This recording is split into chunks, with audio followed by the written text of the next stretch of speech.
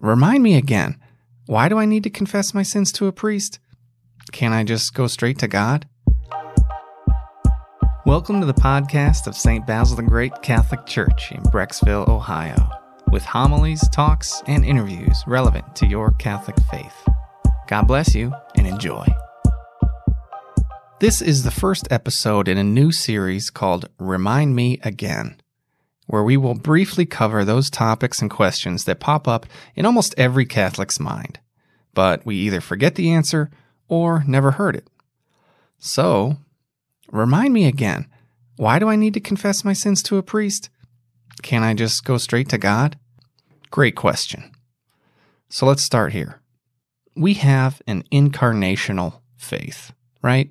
It's not just a spiritual religion. It's the marriage of the spiritual and the material. After the first Christmas, we could see and hear and touch God in the person of Jesus. So before the incarnation, God the Father forgave sins, but it was from up in heaven, right? In the Old Testament, God forgives sins many times.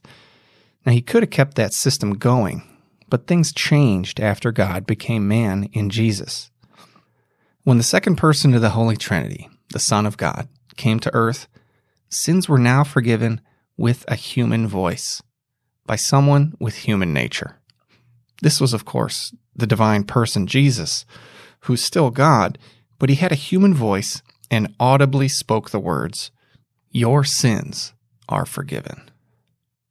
In Luke chapter 7, Jesus says out loud to the sinful woman who washed his feet with her hair in tears, "Your sins are forgiven." In Mark chapter 2, Jesus says out loud to the paralytic, "Your sins are forgiven." So God desired that people would hear with their own ears that they were forgiven and their sins were washed away. The Catholic Church knows human nature.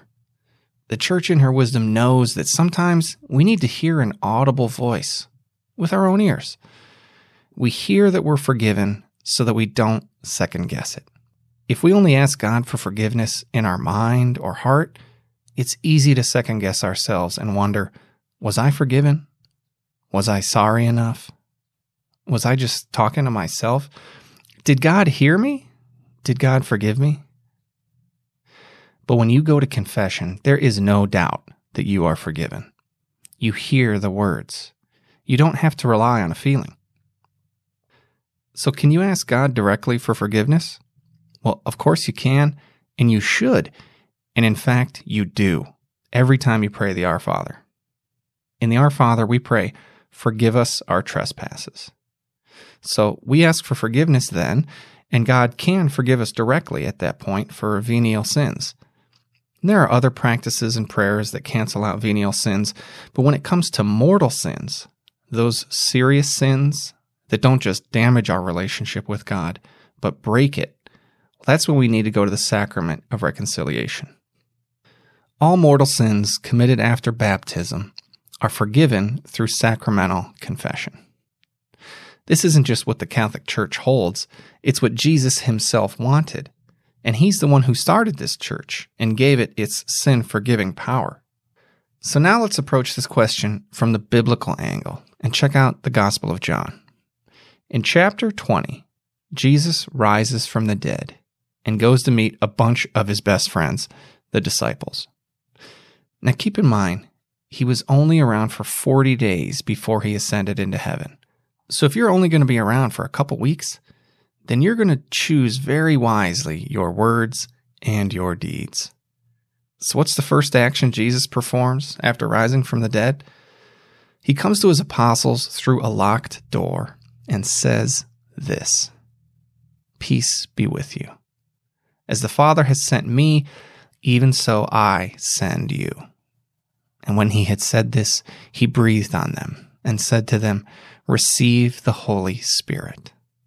If you forgive the sins of any, they are forgiven. If you retain the sins of any, they are retained." This is mind-blowing. If a priest forgives me, then God forgives me? Yeah, that's what Jesus said explicitly in John chapter 20, verse 23. So why would Jesus give this gift, this power, this authority to priests if he didn't want them to use it? It wouldn't make any sense. He gave the gift so we would use the gift. Now also notice how Jesus tells the disciples, if you forgive the sins of any, they're forgiven. If you retain the sins of any, they're retained. Now, how would the disciples know which sins to forgive and which to retain? They're not mind readers, so the only way they would know is if they are told. That's confession. Have you ever wondered why confession is always held on Saturdays? Well, it's celebrated on Saturdays because Saturday comes right before Sunday. And on Sundays, we receive Holy Communion. But we can't receive Holy Communion if we've committed a mortal sin, because that breaks our relationship with God. And we need to repair that relationship by asking and getting forgiveness first. When we go, we're not only reconciled to God, but also to God's church. The sacrament makes that clear. Sin is not just a matter between me and God. Of course, when we sin against another person, we involve that person, and it's not just between us and God. But even when we commit a sin just in our own minds or hearts, for example, intentional lust or anger, that could seem like it's just between us and God and no one else that is involved, but it's not, because we're all connected as members of the body of Christ. The good I do helps the entire body of Christ, and the bad I do harms the entire body of Christ. Read 1 Corinthians chapter 12 for a beautiful explanation of that interconnectedness of the parts of the body. It's beautiful, but it also puts a real responsibility on us to repair our relationship, not just with God, but with the rest of the body, the church. All right, so the sacrament of reconciliation is the ordinary method Christ established for the forgiveness of sins.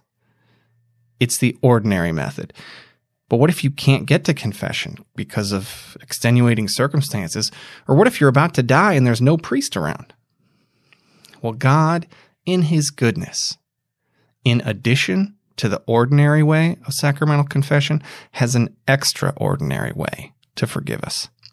It's extraordinary. It's extraordinary. It's not the usual way. It's called an act of perfect contrition. It's a prayer right to God from our heart, where we express perfect sorrow for our sins. Not out of fear of hell, but out of love of God. And it must include a firm resolution to go to sacramental confession as soon as we can. You can read more about an act of perfect contrition in the Catechism of the Catholic Church. Check out all the paragraphs, actually, in the 1400s. I also got to mention that the question, why must I confess to a priest? Can I go right to God? That question has a false dichotomy in it, because going to confession is going to God.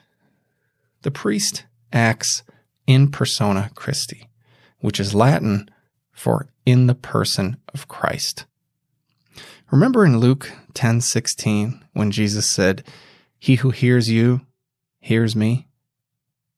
Or remember in Matthew 18:18 when Jesus said, "Truly I say to you, whatever you bind on earth shall be bound in heaven, and whatever you loose on earth shall be loosed in heaven." When we go to the priest, we are going to God. This is how Jesus set up the forgiveness system. The Bible confirms this, and so do the earliest Christians. In the first couple centuries after Christ, St. Irenaeus, St. Cyprian, St. John Chrysostom, St. Ambrose, St. Jerome, even our own St. Basil the Great, they all wrote about confessing to a priest in the sacrament of reconciliation. So, go to confession. Feel the weight lifted off your back. Hear with your own ears that you have been absolved. Get that sanctifying grace back in your soul. Get peace, consolation, strength, and some good advice. Get right with God and your neighbor and receive the Eucharist with joy. We hope you enjoyed this audio from our parish.